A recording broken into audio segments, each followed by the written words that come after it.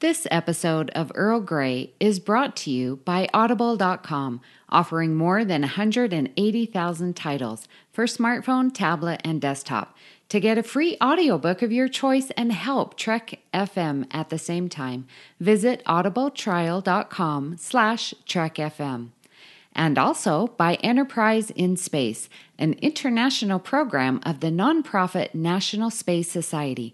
Find out how you can help science and education and become a virtual crew member aboard the NSS Enterprise Orbiter by visiting enterpriseinspace.org. Hi, this is Clyde Kusatsu. I play Admiral Nakamura on Star Trek Next Generation, and welcome you all to Trek FM.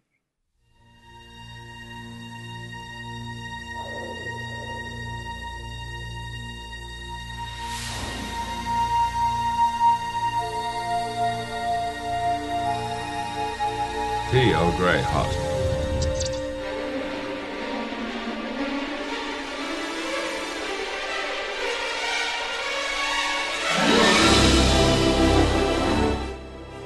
Welcome, listeners, to another cup of Earl Grey, Trek FM's dedicated podcast to the next generation. I am your host, Amy Nelson. Joined with me today is Joe Keegan and Justin Oser. And a couple of dogs.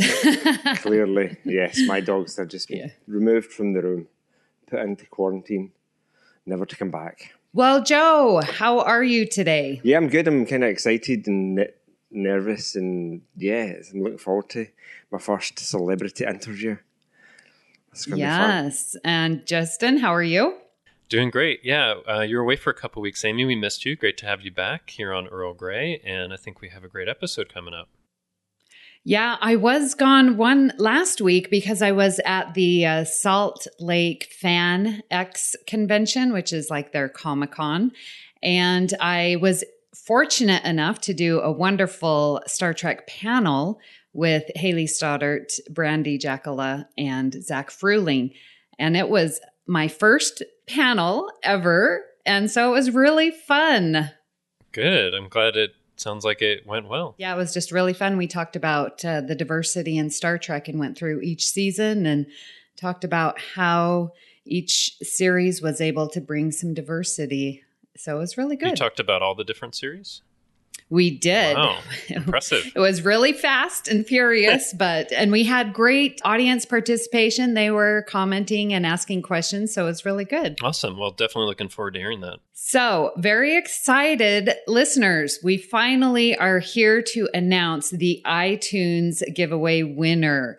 And Justin, I'm hoping that you are going to use a random number generator so that it is completely randomized, no favorites here. No, I'm all ready for that. So thank you again, listeners, for all of the reviews that you put up between July 1st and August 31st for a chance to win some great collectible cards donated by our associate producer, Chris Tribuzio. So we did receive a number of reviews. Thank you, listeners, for that.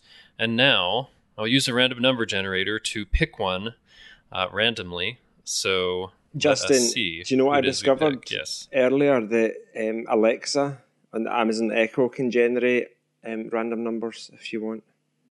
Oh, that's pretty interesting. Well, I already generated one from a website here. So let's see who our winner is. So our winner is Leen D, so Leen, and then there's a D as an abbreviation for a last name. And they're in the U.S., so if you're listening, please reach out to us and send us your information so we can send you along those collectible cards, and congratulations for winning the contest. Yay! Applause. Yay! Thank you so much again, all the listeners who gave us a review. They were just wonderful to read. And Leen D, thank you. You are our winner. Yeah, and I was thinking, I know since we've had this contest going on, it's been a while since we've talked about iTunes reviews, but maybe we can read out all the individual reviews on upcoming episodes of Earl Grey. What do you guys think? That sounds like a great idea. That'd be good. All right, great. And when you receive your cards, can you check through them? And if you've got any of the ones that I don't have, like as duplicates, please get in contact and we will do a swap. Thank you. Oh, I still need to do that for I know, you, Joe. I'm waiting. I need to look through my cards. And I'm still refusing to open them. Sorry. Okay. You're dead to me, Justin. Okay, hopefully in the nicest way possible. Yes. Appreciate it. Well, hey guys, we have some Babel Conference feedback. This is from our crossover with Standard Orbit, Earl Grey 289, where we talked about alternate realities. So Justin, why don't you start us off? Yeah, that was such a fun episode, wasn't it, to have the Standard Orbit crew here and to go on their show. So Kimberly Lawler says, great roundtable. The Standard Orbit crew was wonderful. I particularly liked the discussion on yesterday's Enterprise. It occurred to me that the Marshall Enterprise and a character who's not supposed to be here, Tasha in this case, were echoed a bit in the novel Q Squared, another alternate reality story. And I'll just say here, I agree with that, and that's an amazing novel if people want to check out Q Squared. And I was on Literary Treks doing an episode about that book as well. That is right. So our listeners should go ahead and listen to that because, yeah, that was one of the times you're on Literary Treks talking about that novel. Yeah. So Kimberly goes on to say, I agree this episode made good use of Guinan. I appreciated Amy Nelson's observation that Picard, unlike most other Starfleet captains we see, really is set apart from his crew in many ways, and experiences like what we saw in The Inner Light only deepen that divide. It's kind of sad. I guess it highlights how meaningful the end of all good things is, though, when he finally joins the poker game. It doesn't change everything, but it's a start. Yeah, thanks for all of your observations there, Kimberly. I'm glad you enjoyed the episode. And that's just another book that I've got to add to my list to read as well. Q Squared. Oh, it's really good. It's really good. Yep. It's one of the best I've read, and I've read a couple hundred. It's a really, really good one. Yes. Yeah. David Plummer says, good show. I always enjoy a crossover episode. Parallels is a favourite that I don't seem to see discussed all that much outside of Trek groups. I was a bit surprised when it came up as an introductory episode, but I guess it makes sense. I always think of it as a treat for long-time fans because of the wealth of fun changes to small details, but it's also a neat story presented straightforwardly enough to enjoy as a newcomer. Either way, it's great, and I agree that it's nice to have an episode with lots of Worf just being Worf without worrying about all the latest Klingon Empire crises. It seems like they got a better handle on having him as a central character on Deep Space Nine, but it's good to see it here for once. Yes, David, I totally agree with the whole Klingon Empire crisis. It's really nice that Worf's just got a kind of mission to do to navigate through all these alternate realities, and there's nothing really about his Klingon. It could have literally been any one of the other crew members that took part. So thanks for your comment again. Yeah, I have to agree. I don't hear Parallels talked a lot outside of, us talking about it, because for me, it's a go-to episode. If anyone says, well, what should I start with, or what should I watch? I'm always like, watch Parallels. I love it. So yeah, definitely. Well, Matthew Bell says, the best bit about the Standard Orbit Earl Grey crossovers is that the discussion lasts twice as long. Something touched on by Amy and then answered by Joe was how the whole alternate timeline was supposed to work in yesterday's Enterprise. It was a fair point because under the rules of time travel established in the show, changes to the timeline only occur when someone from a future time deliberately makes changes to the past.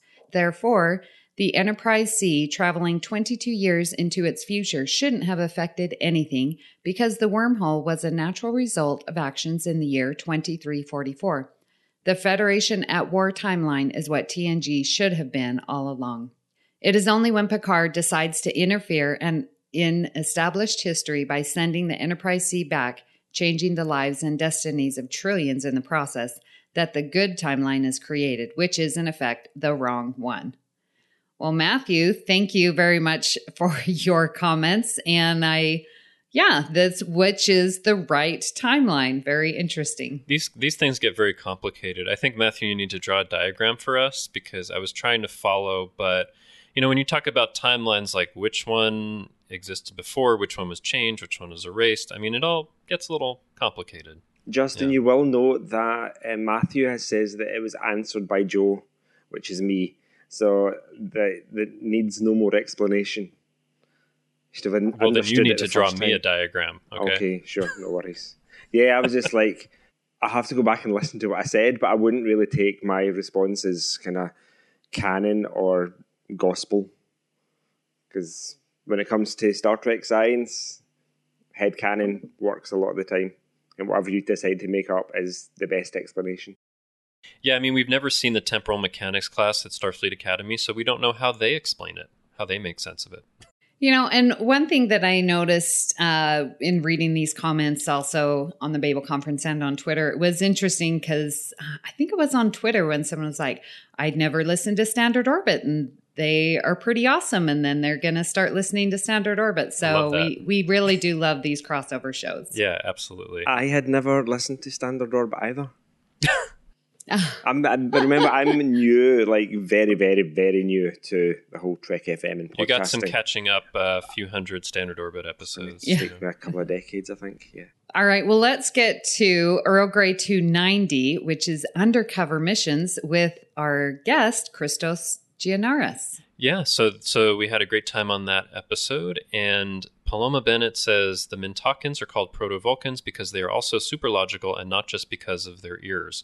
So yeah, we did talk about Who Watches the Watchers and those Proto-Vulcans on Mintaka 3, and I think we focused on the ears and not so much their logic, but yeah, they are very Vulcan-like in that way, aren't they, Joe?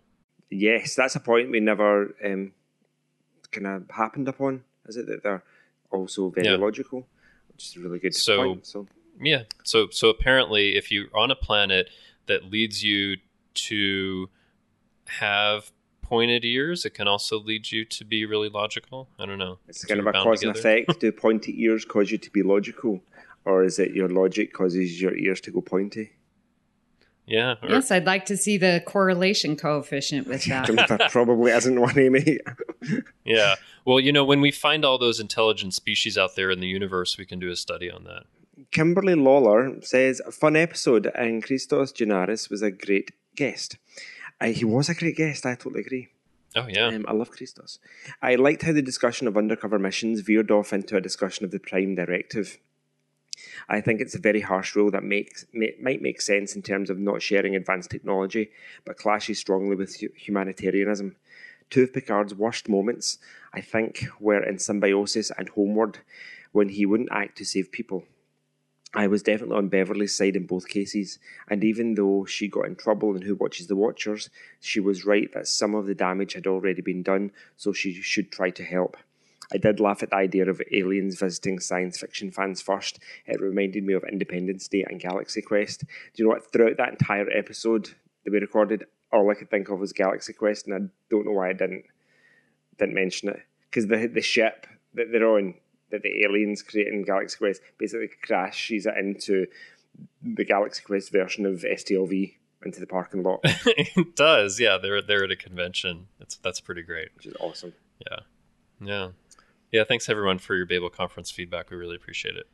Today on Earl Grey, we have a special guest, Clyde Kusatsu, who played Admiral Nakamura on 3 episodes of The Next Generation, The Measure of a Man, Phantasms, and All Good Things.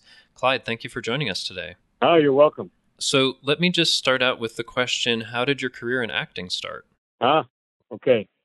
I grew up in Honolulu, Hawaii, and back in the day, in the 50s, in Hawaii, basically, at one point there was only one TV station, and that was CBS. And then another station would come in, and that became NBC. And then another station came back, and it was ABC.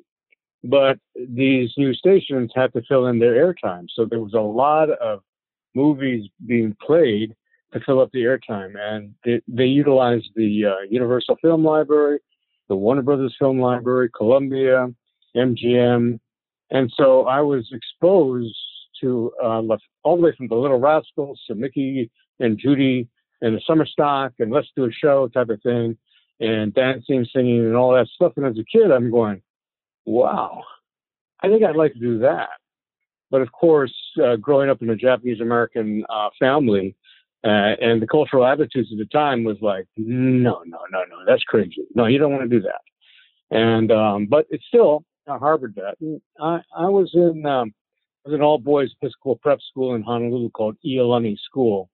It's now gone co-ed, but there were 2 private schools, Punahou, which is where Barack Obama graduated from, and then E And I was involved in like band, and I was involved in the choir. And then like my freshman year, the choir teacher said to me, how would you like to be in the chorus of the choir of Guys and Dolls, the school musical? And I said, sure, because I never auditioned because I was too shy and too afraid to put myself out there and audition. But then I went in the back door, right? So you get involved with the school production. And since we're an all-boys school, a lot of the girls came from Punahou. And a lot of the girls came from St. Andrew's Priory, which was the Episcopal girls' school. But it was the first time it was this mix. And there was just a different mix in doing the show. It was a whole different world there. And I really kind of loved it. And then I wound up doing a lot of the school plays. And then did a play with the University of Hawaii Graduate School Lab. And you gravitate towards people that are interested in the arts, for example, and you hang out with them. Just as if you were a surfer, you hung out with a lot of the surfers and blah, blah, blah. So anyway, I applied and I got accepted to Northwestern University, the theater program there. And so I entered as freshman year in 1966. And prior to that, the summer before that, that same choir teacher had recommended me for a role as a crown prince in The King and I, and it was the initial start of the summer stock for professional summer stock in Honolulu, brought to the islands by a producer named Herb Rogers. And it was like 6 shows, and they would bring stars and then and fill it out with the local cast and everything. And I wound up, in fact, a friend of hers was the orchestrator and the conductor from New York, but also born in Hawaii. And when he heard the name Clyde Kusatsu, he said, well, that's kind of weird. This weird sounding name, but, and then later on I said, well, he's not bad. And so I wound up doing the King and I, and that starred Ann Blythe, who was MGM starlet from the late 40s to the 50s and to the 60s. And then I hung around as an apprentice for the remainder of the season and was exposed to I was literally that kid in the wings every night, watching the action, listening to the music, and just scuttling around, hanging props, picking up costumes, and doing all that stuff. And when I entered Northwestern, I realized I wasn't the only one with that experience, because there were a whole bunch of kids who did summer stock on the East Coast. Big time summer stock.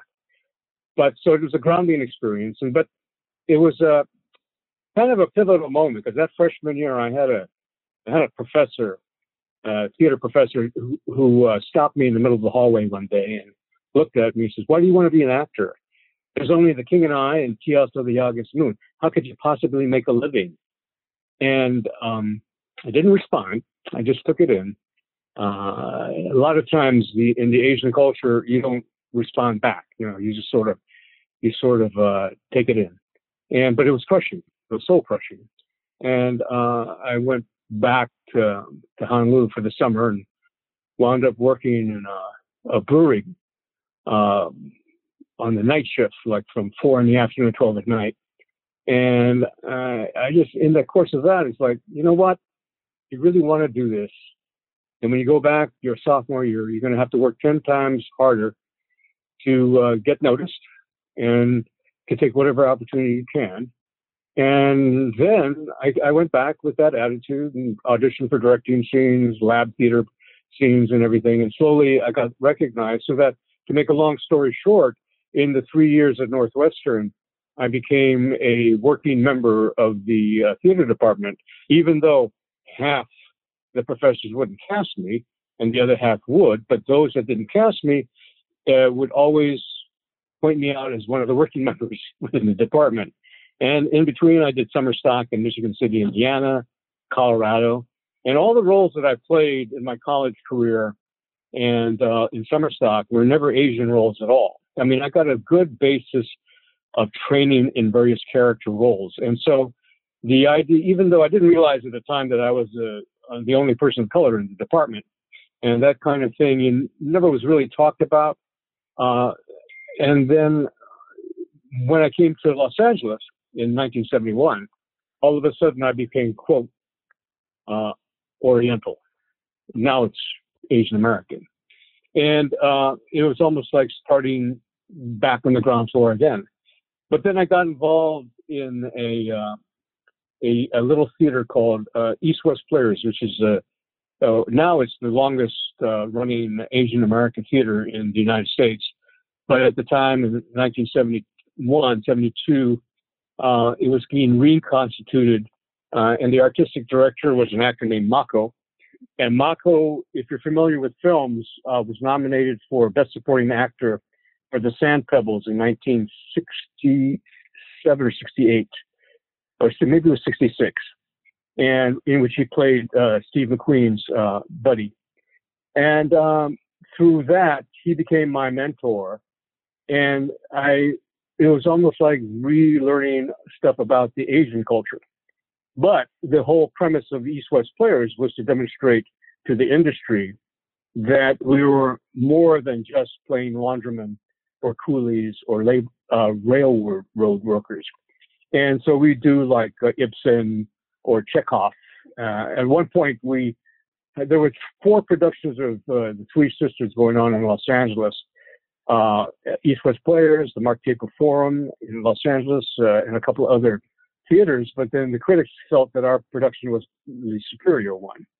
But in that way, in those days, in little theater in Hollywood, casting directors would come out because there were reviewers in the theater, in the papers, and people did go to the theater based on the reviewers.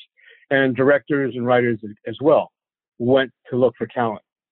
And in many ways, I think I benefited from that in being able to get noticed.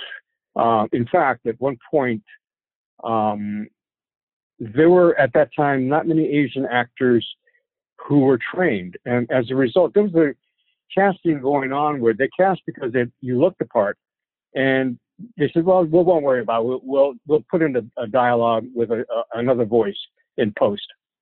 But it took me 2 years to break through after taking classes and everything. But finally, I did do it, and I scored my first role in TV on a show called Kung Fu with David Carradine. And it was kind of a pivotal show because in the course of the 3-year run, I wound up being cast in 4 different roles in 4 different episodes. And in the first episode I did, it's called Sun and Cloud Shadow. I had no billing, even though I had a great character. And but that led to another audition the following season. And as I went in, and I was going to read for a co-star part, and the producer saw me and said, "Oh no, this is the guy I'm talking about. No, we don't read for this one. Read for this guest star role."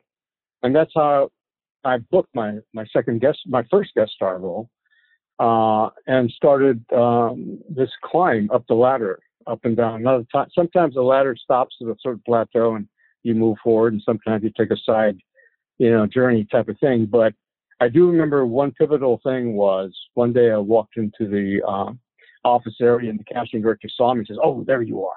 And he quickly grabbed my hand and marched me down the hall, opened another door to some producer's office, says, "This is the guy I told you about. He can talk." It was like, that was like amazing. And then I must tell you, in that first guest star role called The Arrogant Dragon, the director was great. It was a guy named Richard Lang, and I wound up being cast by him in many episodes, not only that show, but other shows. But his father, Walter Lang, was one of the in-house directors at 20th Century Fox. In fact, I think he did The King and I. But anyway, he directed me by saying, "Listen, I'm going to have the stand-in walk through the action. I want you to look through the lens and see this is what I'm getting at. So don't worry about anything else. I'm just giving you this kind of POV of you." And then we did the rehearsal, and at the end of it, he said, "Can you give an accent? We don't want you to sound too American." Now, at that time, the big thing was the L's and the R's, right? Rotza Ruck, that kind of a thing. And it was very stereotypic. And of course, instantly my dander went up, the spine stiffened. But then I paused and I said, well, wait a minute. If David Carradine could find a dialect and dialogue the way he did, and I made a choice. And I utilized the stage diction I learned to utilize on stage at Northwestern. So I just went, Kwai Chang King, we, the member of the Tong, in this kind of stage diction, almost kind of Queen's English in a way. And they said, yeah, that's it. Because what they were looking for was something that sounded different. And you can give them either the stereotype, or you can take that leap of faith and give them something that they hadn't heard, but it's still different. And that was one of the first lessons I learned of how you can begin to change people's perception and not perpetuate the stereotypes that people expect you to. It's how you approach the role. It's the research you do, the historical factors and everything. You can always find a factor like, oh, yeah, okay, when Perry came to Japan, there was a guy who was a student, or he was a fisherman wash, but he was educated in New England, blah, blah, blah. And so it's not necessarily speaking with the broken pidgin English. So in that way, rather than being huff and puffy about it and labeling racism and everything, though, yeah, those things exist. But how can you, as an individual, surmount that and you become the agent of change? You know, so it was one of those things upon reflection now. Look, yesterday was my birthday, the 13th, and hey, thank you. You know, and so, you know, I turned 71, so I can look at it with retrospect, and so I would say I've been in front of the camera for 46 years now, and just a couple of days I did a guest spot on a new show called Dirty John in the second season. And so it's all good. It's the best of both possible worlds. I still get to do what I dreamed of doing and practice it. You know, several weeks ago, I was in Las Vegas at my second invite to be part of the Creation Star Trek convention and everything, and that was a hoot as well. So it's gratifying, and I'm very blessed to be allowed to have this kind of career that I've had and be able to reach out. And so I'm very pleased to, you know, participate even in your podcast as well. Well, a couple of things that I just wanted to highlight. That is what you're saying about that perspective and, you know, changing, being an agent of change, I think is so important and very courageous of you to, you know, not give in. I mean, there's a lot of actors and, you know, there was that risk that they could have said, nope, we want it this way and you're out and bring in someone new, but that you gave them something different and that it worked. I mean, just that's amazing and inspirational. If I may, Amy, God can be very funny sometimes and has a karma can be different. Years later, I was working on a film called Frisco Kid that Robert Aldrich directed, and I had worked with Bob prior to that on The Choir Boys, and he invited me to be part of the Frisco Kid with Gene Wilder and Harrison Ford, playing a railroad worker. And I did my research and I bought pictures and everything, and I said, you know, Bob, I don't want to wear that pigtail, you know, because here's some things that you see these miners, some of these miners and railroad workers didn't have the traditional coolie outfits and this and that. He said, okay. But because my role was not as large, I wasn't part of the usual rehearsal.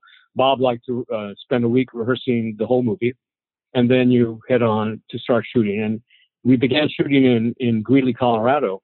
And I got to the location, and we were in the field.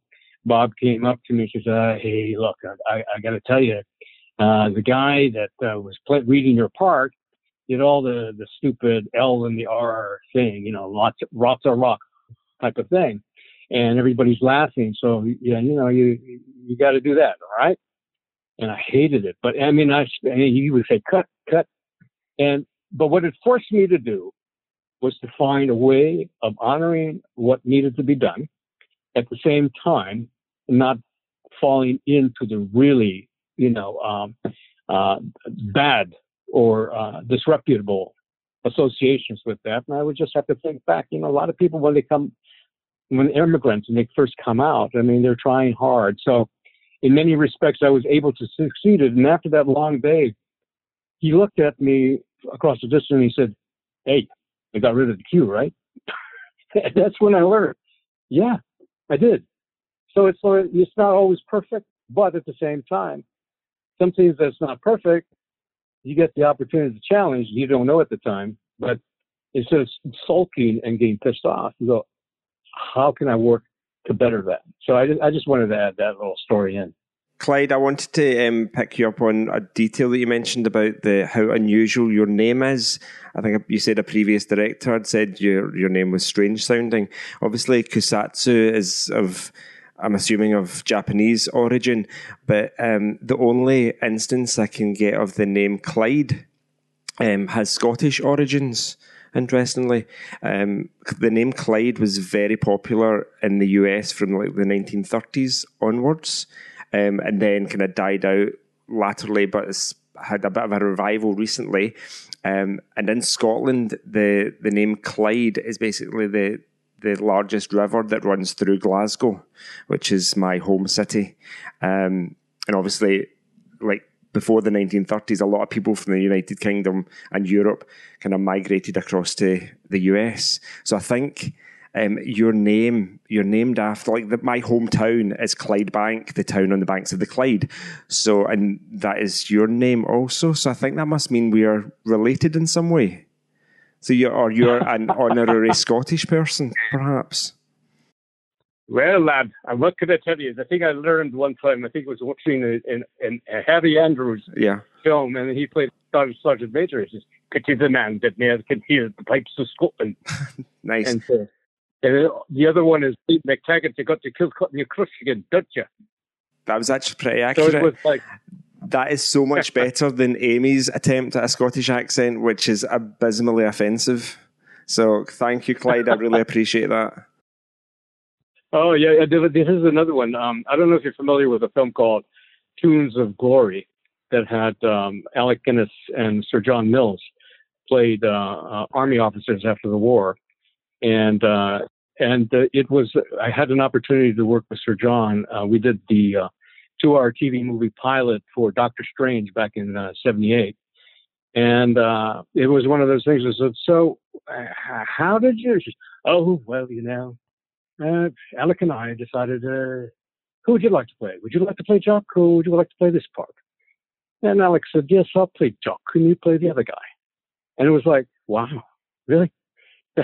It's so, collegial, that kind of a whole thing. And of course, the way the actors work in the UK and are trained and brought up is totally different from US. It's more about the technique and the passion rather than the egocentric, narcissistic thing that US actors are famous for. It's all about that. No, but when I was in Scotland, it was kind of nice that there were so many references to Clyde all around Glasgow. Do you know what? The River Clyde is famous for shipbuilding historically. Like the QE2 was built on the Clyde, which is one of the most famous ships, kind of still going across the ocean. So, Clydebank, Clyde View, Clyde Vale. There's lots of Clydes just because of the name of the river, and you're named after that in a way. So well, it's better than, because my mother had the choice between Carl and Clyde. So Clyde is much more conversational opening, as we're having right now. Exactly. Yeah, that's so true. So we have some questions from our Facebook group online, and one of them comes from Yvette Blackmon. Mm-hmm. And she asks, were you a Star Trek fan before you became Admiral Nakamura? Are you a Star Trek fan now? And did you know your character was peppered throughout the post-Nemesis Star Trek novels? No, I didn't. That one I didn't. Oh, really? But to answer the first question, as a freshman at Northwestern in 1966, the number one show to watch, appointment television, was Star Trek. First of all, it was in color, and that was like amazing because a lot of times it was still, in 1966, we were still in the transitional phase between black and white and color. That's why NBC was famous for their Peacock and the thing like The World is a Wonderful Place of Color. And that's where Disney had a chance to show all the color stuff. And I was a big fan of Star Trek. Kirk and Spock and Bones and Uhura and the whole gang, So it's like, So then when I got, first of all, I had years later, I had a call from my agent, said, they're interested in knowing whether they want to bring you in, but the first question is, would you be willing to spend 7 years in alien head makeup? And I went, are you kidding? No, fine. I don't care. And it turned out to be the character Quark. And really? Wow. Yeah. But my good friend Armin Shimmerman wound up getting it, but that's great because for him it was great. But then Rick Berman, the producer, was like, later on I went in for Star Trek Next Generation, and he looked at me and went, sorry. And I went, hey, no worries. And then I wound up reading for Nakamura, and then I got cast by Rick as Admiral Nakamura.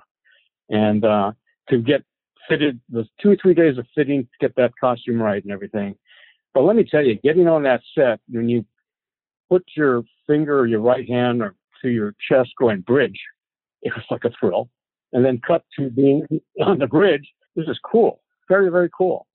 So it was a thrill. And it's just a thrill to be part of the Star Trek franchise in some way or the other, You never know. You never know how something like that all of a sudden becomes synonymous for a lot of people recognizing your work and everything. So that's cool.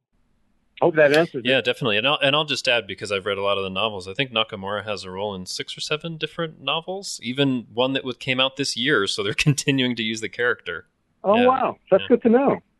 Maybe they'll bring him for Picard. That would be cool. Love to see that. Love to see what Nakamura is doing all those years later, right? Yeah. Clyde, a question from me. So 30 years ago, The Measure of the Man debuted, and I wanted to ask what your experience was like working on that and portraying a Starfleet admiral for the first time. Measure of the Man, the funny thing about it is, a few years before, I met Brent Spiner on a pilot we did for NBC with... I'm having who played Gomer Pyle on Mayberry, and he had his own show. Jim Neighbors. Jim Neighbors. That's it. Thank you very much. Sometimes I'm going, oh boy, brain fart. Jim Neighbors. It was called Sprayberry in Paradise, and it took place in a hotel. And basically, it was Gomer in Hawaii, and Brent played the head concierge in the hotel. And it was also who the gal was in Friends, and it kind of escapes me now, and it was her first sitcom. Anyway, we did it, and it didn't go, thank God. And then I wind up working with Brett, and he's all painted gold and everything, and it was very cool. And then I heard he was like, having complaints like, oh my God, I hate doing this and this and that. And I ran into Brett and I went, 7 years, babe. Big thing. 7 years. Yeah. You're right. So every time I see him, sometimes I say, yeah, let's not go there. We'll agree that the pilot that we did was crap, but that's fine. No, but Measure of the Man. Yeah, it was also, what was amazing was the cast was so welcoming, from Jonathan Frakes to Patrick. And Patrick was such a gentleman, just incredible. It was almost like, thank you very much for doing this and blah, blah, blah. And he took the time to maybe check out what your career was and what you've done. And so there was this kind of a mutual respect from everyone. So it was kind of cool, very, very cool. Yeah, and I mean, and you may be aware, but The Measure of a Man is often considered one of the very best episodes in Star Trek. So, I mean, you made your debut in a really great episode. Oh, really? Because I was very honored to be in the finale of the series, too. That's also a highly regarded one as well, yeah. I think there's a common theme here. Yeah, I wanted to bring you in for the best episodes. Yeah. So I'm just kind of curious about something, because you're in The Measure of a Man, which was in season 2, and in that episode. Well, I mean, I think there's something interesting about that episode, which is that what you see in the aired episode is you meet Picard on the Starbase and then come over to the Enterprise and you're talking with him, and here's Commander Maddox and work on your android, and then you're kind of gone. There were a couple of deleted scenes that you were in that didn't make it in. And I think we talked about in a previous episode where you're talking to Picard on the view screen. Also, I think there's one in the hallway where you're talking about like serving on a common ship. So I think it's a shame that some of those other things didn't make it in for that episode. Wow. Well, thank you for reminding me about that. That's great to know. I didn't realize that. How did you get? Yeah. Did you see some of the outtakes? Is that it? Yeah. So when they put out the Blu-rays 5 or 6 years ago, they put on deleted scenes. In fact, for The Measure of a Man, they took the deleted scenes and they included that in an extended version. So you can see it on the Blu-ray as a longer version. So instead of the 45-minute version, it's like, I don't know, 56 minutes or something like that. It's a good deal longer. And it has some of those deleted scenes that you're in as part of that kind of longer presentation. So. Oh, well, guess anyway. He's going to go to Amazon and make an order. Yeah, I mean, and it's quite good like that, and they have other deleted scenes from other episodes. But one of the things that I wanted to ask was, so they had you on that episode in season 2, and then they brought you back 5 years later in the episode Phantasms, which is a season 7 episode, and you talked about All Good Things, the finale. So, I mean, what was it like returning to that role like 5 years later? I'm just grateful that I wasn't forgotten. And it was just grateful that to be brought as a recurring character back, and honored to be included in the finale and send off. And I think Phantasms was directed by Patrick, if memory serves. And it was lovely to be, again, as if nothing changed, to be greeted by Patrick going, thank you very much for doing this for us. And I wanted to say, are you kidding me? This is my pleasure, but thank you. So it makes for a very, not only pleasant, creative work environment, but it also is one where you know that you are respected and valued, because a lot of times in television production, time is of the essence, and a lot of times there's no time. There's no time for this or that, for someone to go. And so when someone says, hey, well done, or good, let's move on, and then, it's always then the measure that, oh, okay, I'm doing my job. And to me as an actor is to just keep working. And the measure of an actor is the measure of how many times you get booked. You know what I mean? And part of the booking process is to what you bring to the set. It's almost a subliminal thing that people ask later on, like, hey, how about this guy? No, what a pain in the ass he was before. You want that? Or, oh no, hey, yeah, of course. Also, it works kind of the other way too. Bob Aldrich, Bob was famous for like The Dirty Dozen and Whatever Happened to Baby Jane. And there was an actor that he used on The Choir Boys who really played an uptight prick. And he was very high strung. And I said to Bob, what? I don't get it. And Bob said, yeah, I know he's an asshole. But, if the character calls for an asshole, then I'll cast him as the asshole, because then I know he's going to do the job, and I don't have to spend my time away from directing and let him do his job, because I know he's going to get the job as an asshole. And I was, okay, I got that. So a lot of times what's interesting is very funny. Sometimes you see what you see on the screen, the little screen and the big screen, is who that person is, which is interesting, I find. That's kind of a secret thing. Many people say, oh, no, he can't be that. He must be. Usually the thinking is, he's such a villain. He must be really a nice guy deep in heart. And a lot of times it's, no, he's a bit of a shit. But that's all right. It works. Let's move on.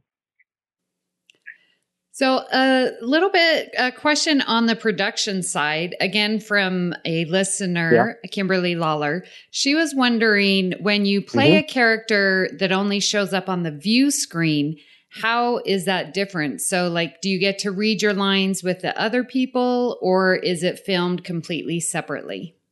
Oh, it's filmed separately, unless someone is there on the set who is the character, then he'll, as a courtesy, read with you. But for the most part, if it's you're doing that kind of a screen thing, it's going to be the script supervisor doing that. I will say this to add the thing when you're talking about behind the scenes and the set and everything like that.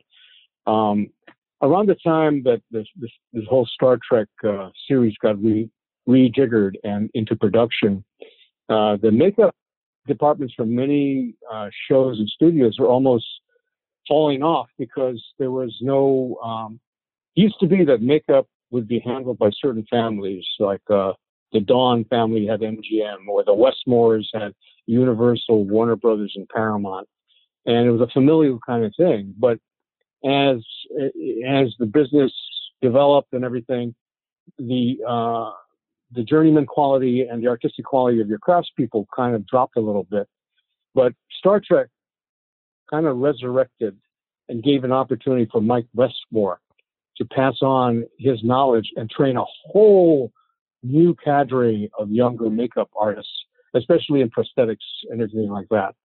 So that by the time that all the seasons wrapped, there was a kind of a mini school, craft school happening with makeup. And it's through Mike Westmore's work and vision that the craft of makeup was rejuvenated and given a boost to keep on moving forward. And I think there's another fourth generation of Westmores or makeup artists as well. But in fact, when I had my first Kung Fu episode, our makeup guy was Frank Westmore, bit of a flamboyant part of the family, and he wrote a book. But I guess I've been so long at the fair that I've had the opportunity to work towards the end of a certain era and the beginning of another era. So it's all remarkable to me. It's like I'm the time traveler. Every decade, what changes is the players, but there's still a blonde, a brunette, a leading guy, a hunk, and a brainiac type of thing. And the stereotypes in that respect, prototypes still exist, but they're just different players and different faces, you know?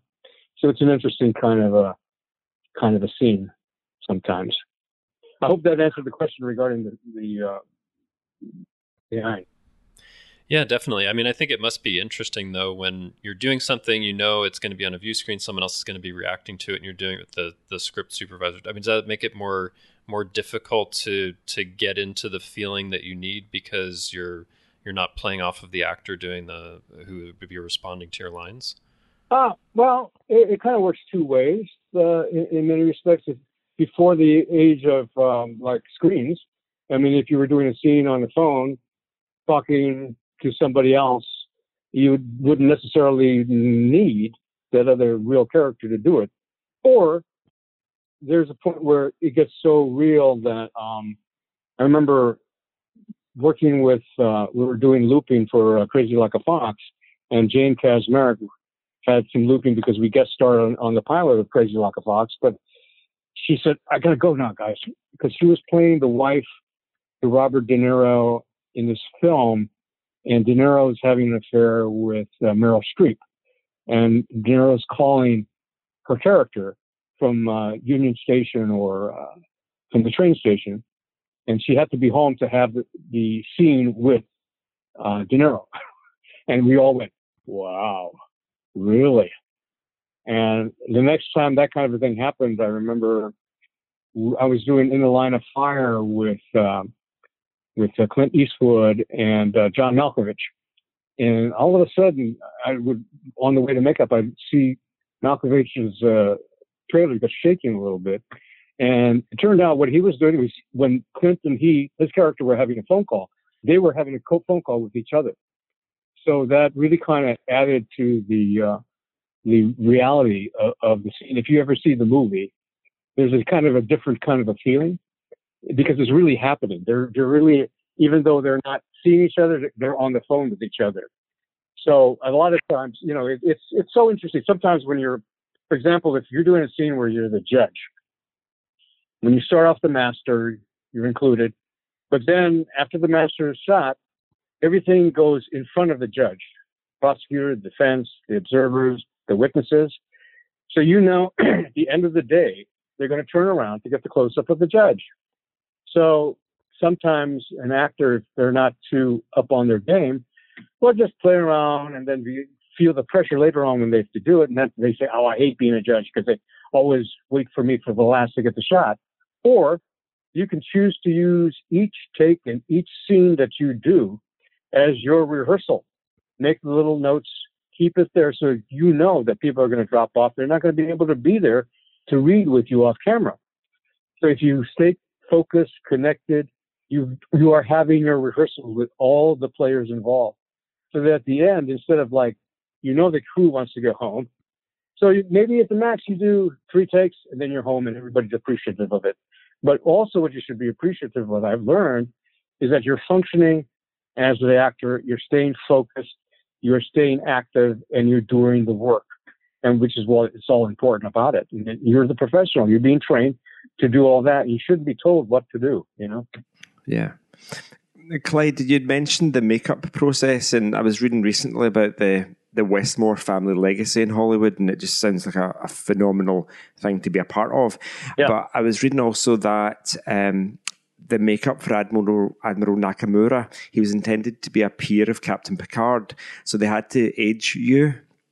So they put you in older makeup so that you looked more of the age of Patrick Stewart. Can you tell us a bit about that? Yeah. No, absolutely. A lot of times, I guess I've been blessed with a good complexion, good skin, not too much wrinkles, but that's the problem because it hinders the makeup. But Michael was very prescient about it. He understood. So it did take a little longer. What seems like a simple thing, because we didn't put a lot of prosthetics or anything on to age me, but it was just with the shading and everything like that. So one, you get the mustache, you get the white in the hair and the mustache and the hair, and then it's just slowly building with light and shadow around the eyes and everything, so that by the end of the hour and a half, it was very possible that Patrick and I were classmates at the Space Academy. So it was one of those things where, to me, because I remember doing a Blake Edwards movie. And then I was let go because they could not age me, and they cast somebody who was older. Because I saw a conversation with the makeup guy that they had on the show, and he was just like shaking his head. And you can piss and moan, but if he was the professional he was supposed to be, it wouldn't matter. He'd be able to age you. You wouldn't be able to say, I can't do that.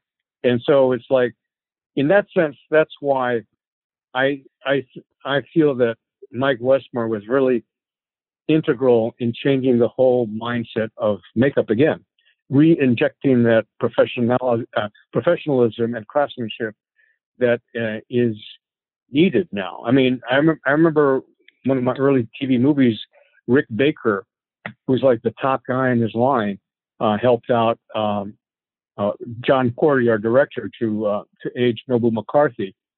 And it was simple things, not a heavy kind of a thing. It was just the way you did the shading and this and that and finding that look. So you didn't have to stay the whole time.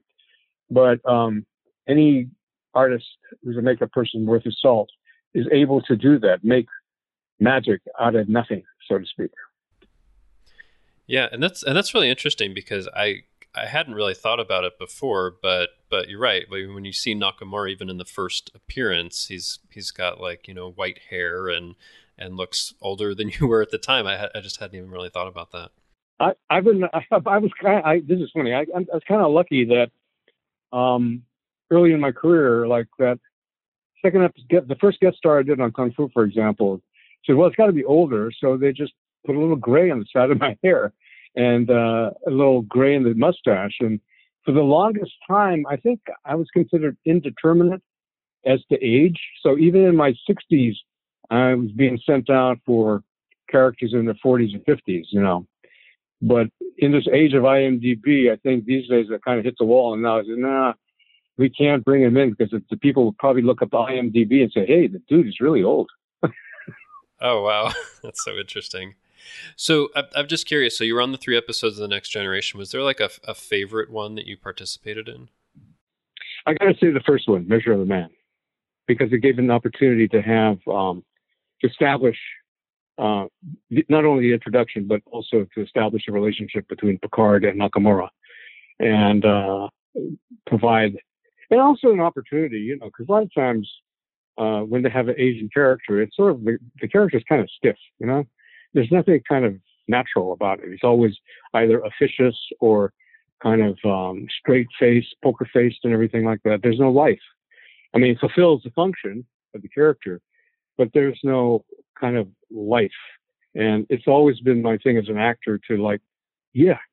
I mean, I remember there were a lot of Asian people, Asian Americans, who, when they have an opportunity, would come up to me and say, you know, thank you for making us not have to be embarrassed with how you portray a character, because there used to be so many guys or gals who did it wrong. That's like, it makes them squirm.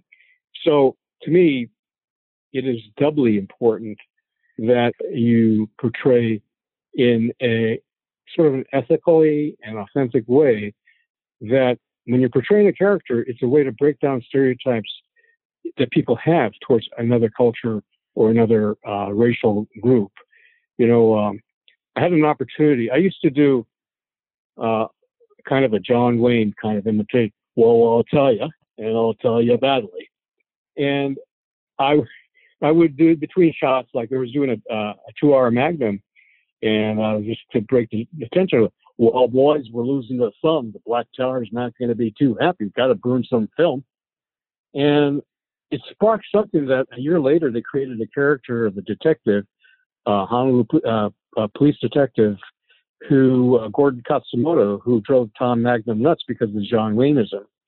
And in many respects, that broke a lot of stereotypes that people held about Asians, because people would come up to me and say, hey, you're the dude that does the John Wayne, huh? Wow, cool.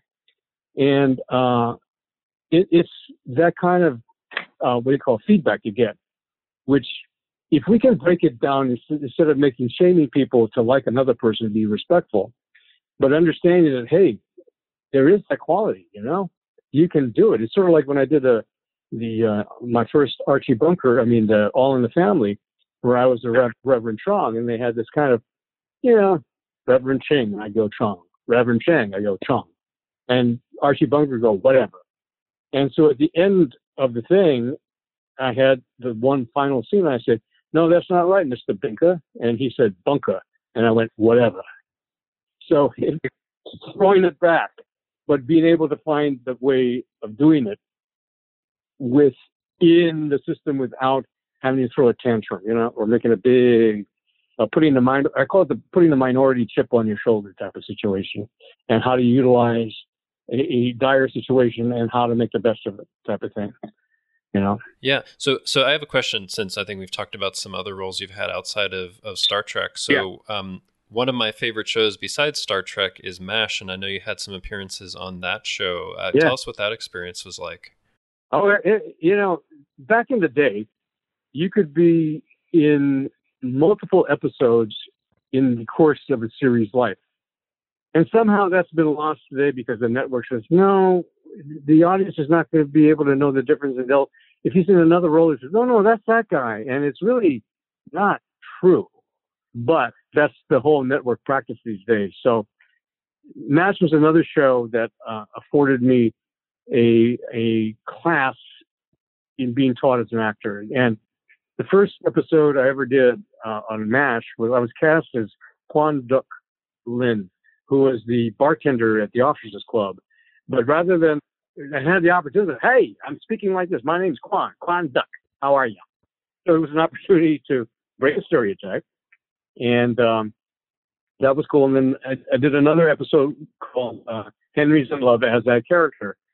And then a few years later, there was a character of a sergeant Asian American soldier who was like a hero, but constantly putting himself in the line of fire and danger. And they have to bring the psychiatrist come in to say what's wrong. And basically the diagnosis is that he feels such shame and conflict having to fight against the enemy who looks like him. He wants to work extra hard to dispel that.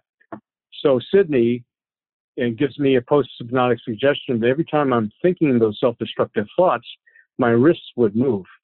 but it was the Goodbye Cruel World it was called, and my character was Sergeant Michael Yee. And there was another opportunity where that character worked with basically every actor who were the regulars on the show.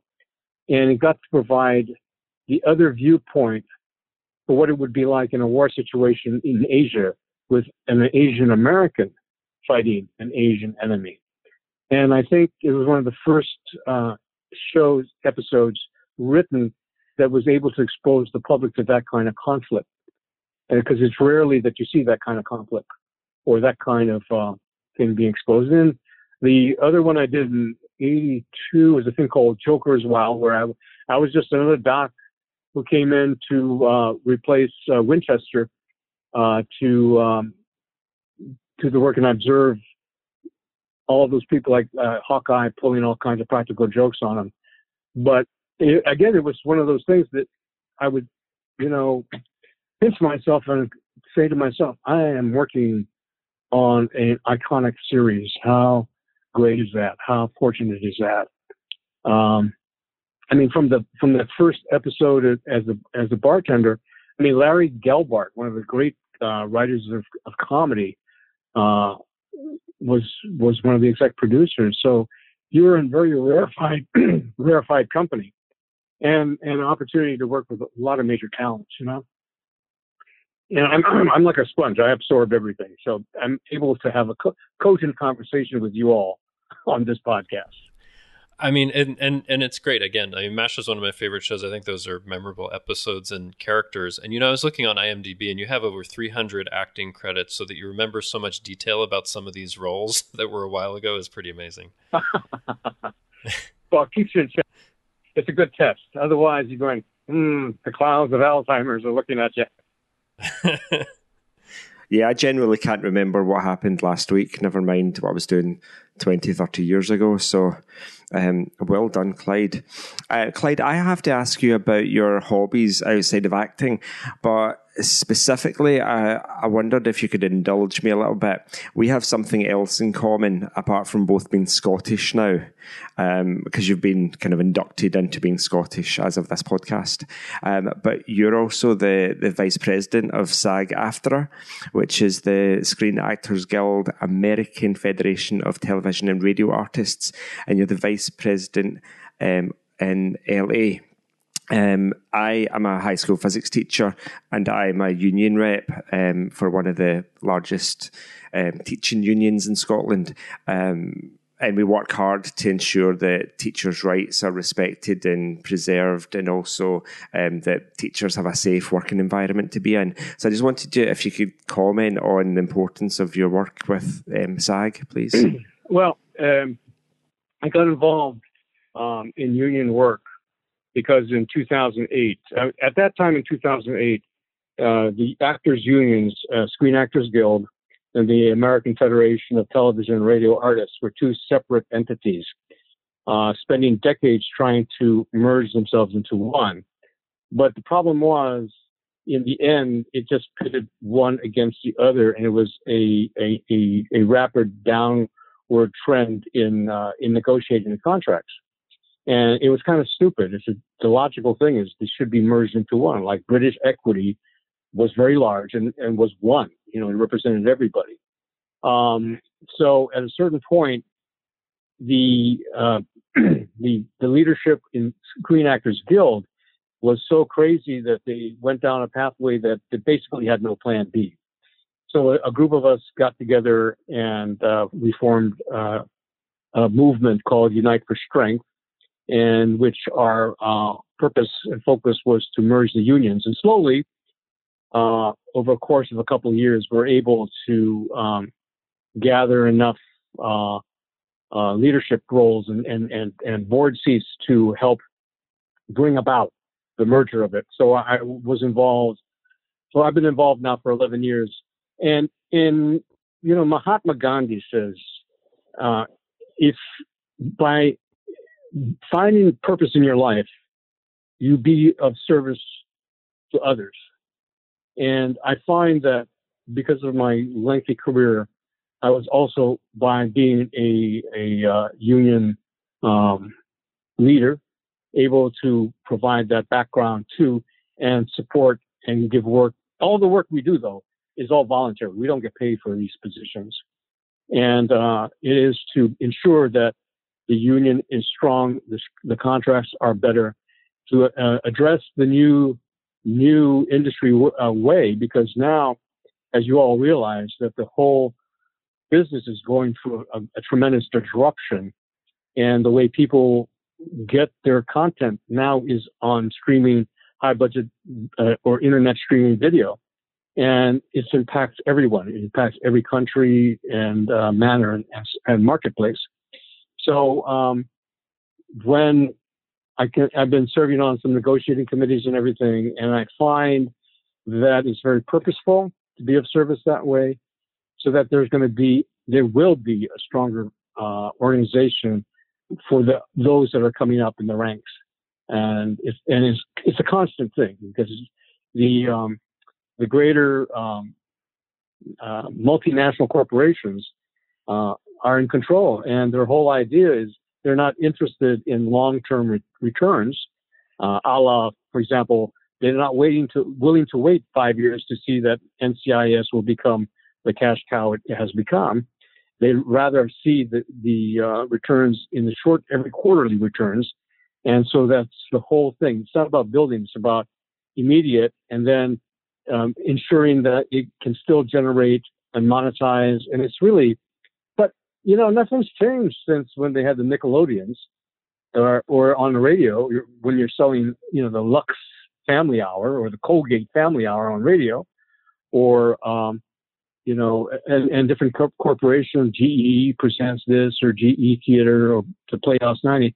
Everything is about selling product, and that's what funds content, and whether we like it or not, So, Clyde, tell us about any current or upcoming work you'd like to let our listeners know about.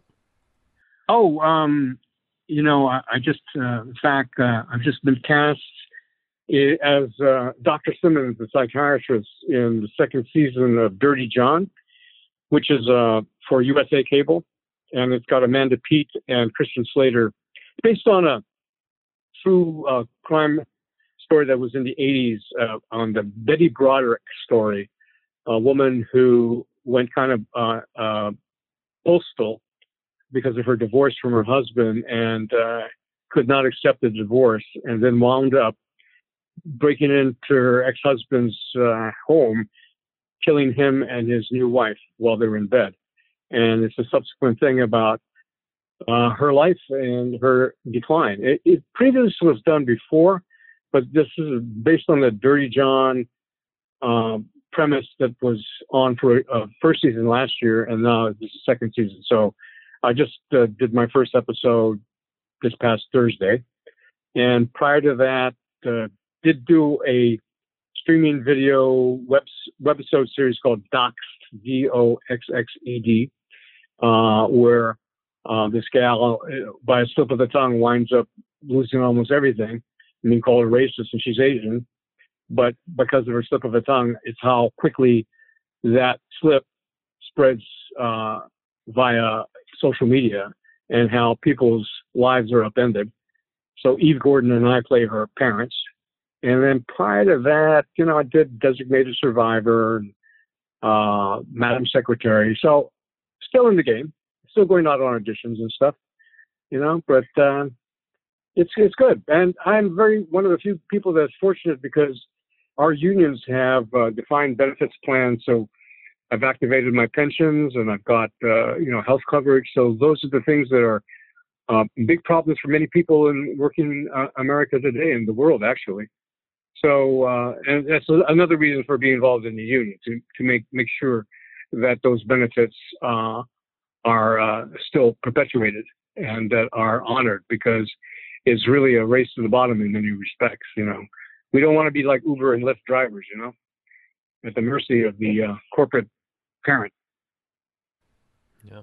Well, and we're so glad that you're keeping busy with work, that you're still getting auditions and still doing work, and there's things to look forward to see you in. So that's great. Yeah. And I've just added 2 new shows to my watch list, Doxxed and Dirty John. So All right. Not that I don't watch enough on TV, so... But since you recommended it, Clyde, I can't but not watch it. We put it to the top of the list, of course. Absolutely. Right, Joe? Yeah, of course. All right. All right. But yeah, thanks so much for joining us on Earl Grey. We really enjoyed having you on the show. Okay. Thank you very much. So wonderful to hear about just your life in general. Thank you so much for sharing with us. Oh, well, thanks. Thanks a lot. Yeah.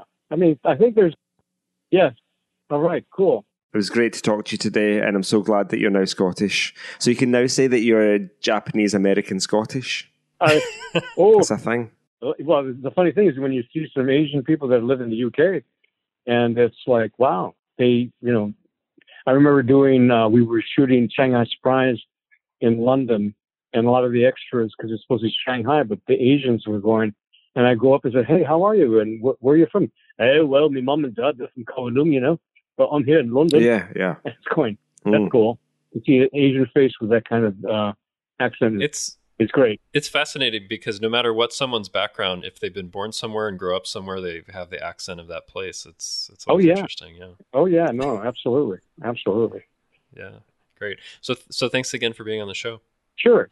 Wow, guys, what a great interview. I was so impressed and so glad that he shared so much. One thing that I really liked was when he was talking about how his teacher encouraged him at the very beginning to go and try out for Guys and Dolls. And I was like, you know what? I wonder if that teacher even knew what he or she did, for Clyde and what that launched him into this amazing career. That was so awesome to hear. And I mean, it's amazing, because I think we tend to ask that question, how did your career in acting, directing, whatever start? And the answer is always super interesting because someone just starts out, they're growing up and they're like, ooh, I want to do that. And they just like step by step by step. And he just kept going along. And now he's had this super long career and he's still busy and had over 300 roles, which is incredible. Yeah. And I loved how, Joe, you just welcomed him right into the Scottish community and made that connection. That was so funny. Oh, yeah. Thank you, Amy. There's a thing about Scotland and its people, and it doesn't matter where you are from in the world, that if you want to say you're Scottish, you kind of can. You don't really have to live here. If you kind of identify with the Scottish way of life, then that's okay by us because we are super welcoming as a country of people. But I really liked that Clyde was just so open and friendly and easy to talk to. No matter what questions we threw at him, he was just had answers that came off the top of his head, which is something I cannot do. You'd have to give me the question and then I'd have to spend an hour researching it and then come back with an answer. Yeah, so, and I should say, on these interviews, we don't give the questions in advance or anything like that. No. It's just, however they answer in the moment. And I felt like we could have talked for hours because I'm sure he has so many stories about all of his roles over the years. So it was just fantastic and hope listeners really enjoyed it too. Yeah, it was really great. Listeners, you had a lot of good questions. Sorry we didn't get to all of them, but they were great. So thank you, listeners. Yeah, that's it. Definitely. All right. Well, Justin, what are we going to be doing next week? Yeah, so we're going to be continuing our series of deleted scenes. So I know last time we talked about some from season 3. We're going to talk about some from season 4 from the Blu-ray. I know in the past we've done some from Trek Core, but I've had some issues with Trek Core always being up for listeners to see that. So we're just going to go from the Blu-ray from now on. So, and I need to take a look at how many there are for season 4. But anyway, just go ahead and take a look at the deleted scenes on the Blu-ray for season 4, because that's what we'll be talking about next week. Well, it's been so much fun talking with Admiral Nakamura himself, Clyde Kusatsu, today. But that isn't the only thing we've been talking about here on the network. Here is what you might have missed elsewhere on Trek FM. Previously on Trek.fm, Earl Grey. Okay, that's excellent. And it'll be interesting to see how we interpreted the topic, because I know I may have interpreted it maybe a little differently than others did. We'll see. Is this another time travel thing? No, I was going to say no time travel for me as long as Jellicoe doesn't come into this. Sure. Okay, so we'll make that deal then. Awesome. I'm in. All right. Literary Treks. And, the stakes are really big. we'll get there, but this Borg ship threatens Earth and all this kind of stuff, and it just feels like it's a lot of really comic booky, over the top stuff that doesn't quite fit right with the novel that came before it and the novel that came after it, if that makes sense. Primitive Culture, a look at history and culture through Star Trek.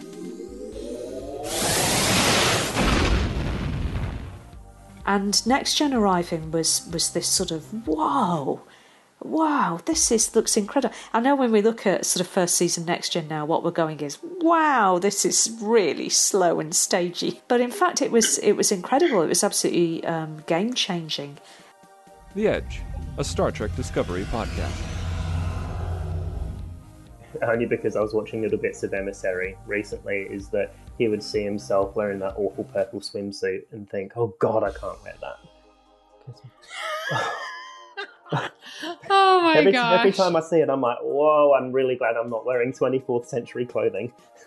If you wanted me to murder an entire society, fine. But I'm not wearing that bathing suit. Too revealing. That's where I draw the line. That's funny. And that's what else is happening on Trek.fm. Check out all these shows and join the conversation about your favourite corner of the Star Trek universe and beyond. You'll find us wherever you get your podcasts. If you're an Apple user, be sure to hit the subscribe button in Apple Podcasts on iPhone, iPad or Apple TV, or the desktop iTunes app to get the latest episodes as soon as they are published. And please leave us a star rating and written review. That helps others to find the show. If you're not an Apple user, we've got you covered as well. You can find our shows on Google Podcasts, Stitcher, TuneIn, Spreaker, SoundCloud, YouTube, Windows Phone, and most third-party apps, and you can stream and download the MP3 file from our website or grab the RSS link. We'd love to hear your thoughts on today's show, and there are many ways for you to do that. The best place to join the larger conversation is the Babel Conference, our listeners group on Facebook. Just type Babel, Babel, into the search field on Facebook and it should come right up. If you'd like to send us an email, you can use the form on our website at trek.fm/contact. Choose to send to a show and select Earl Grey. That will come right to us and we might read your email on the show.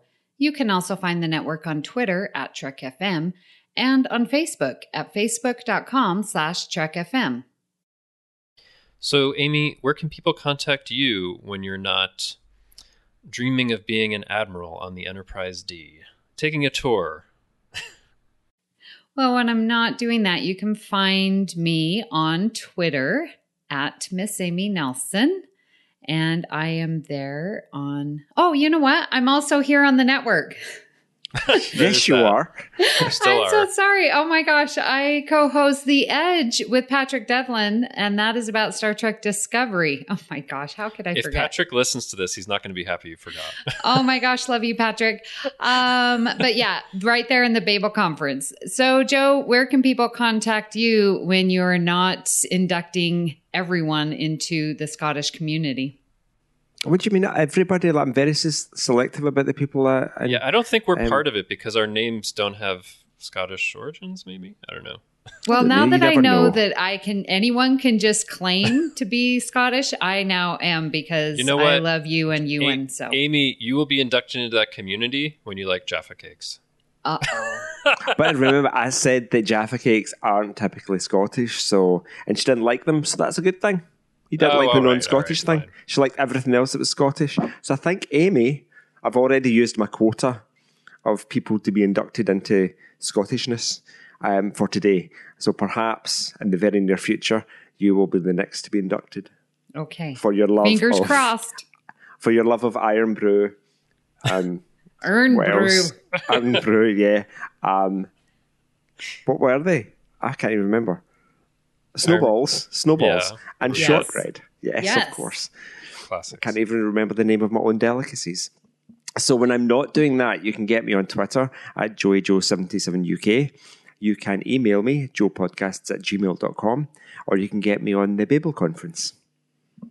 And Justin, where can people get you when you're not in awe of Clyde Kusatsu's over 300 IMDb credits? I am very much in awe of that since I currently have 0. So Me too. There's still Maybe time. Maybe one day, there's still time. But yeah, when I'm not in awe of that, which I am, you can find me elsewhere on the network co-hosting The Line. That's our Star Trek Picard podcast with my friends Chrissy DeClercq-Szilagyi and Brandon Shea Matala. So currently, since the show's not going to air until sometime in 2020, we've been talking about the character Picard and things leading up to the show. And then once it airs, we'll be talking about each episode shortly after it airs. You can also find me on Twitter. I'm at TrekFan4747, where I tweet about nothing but Star Trek. I did finish my TNG rewatch a while ago, but now I'm doing a Voyager rewatch, starting from Scorpion forward to get more of a sense of Seven of Nine's character. Of course, I've seen it many times, but it's just interesting to look at it through that lens. So that's what I'm doing right now and tweeting about it a little bit. And you can find me hanging around the Babel Conference on Facebook. If you'd like to help us keep all of our shows coming to you each week, you can become a patron of the network on Patreon. Visit patreon.com/trekfm. That's patreon.com/trekfm to get all the details. Perks include early access to episodes, exclusive content, producer credits, and more, available through our special patrons website, Patron Zone. It requires a great deal of money to produce, host, and distribute these shows each month. We really appreciate any support you can give us and hope you'll join the team. Again, you'll find all the details at patreon.com/trekfm. We'd like to take this opportunity to recognize our current associate producers, Norman Lau, Michael Hueter, Thomas Appel, Chris Tribuzio, Jim McMahon, Joe Keegan, and me, Justin Oser. Thank you for supporting Trek FM, and especially Earl Grey. So join us next time for another cup of Earl Grey. Captain, Commander Maddox is here to do some work on your android. Please take care of him. Welcome to being Scottish, Clyde. Great joy and gratitude.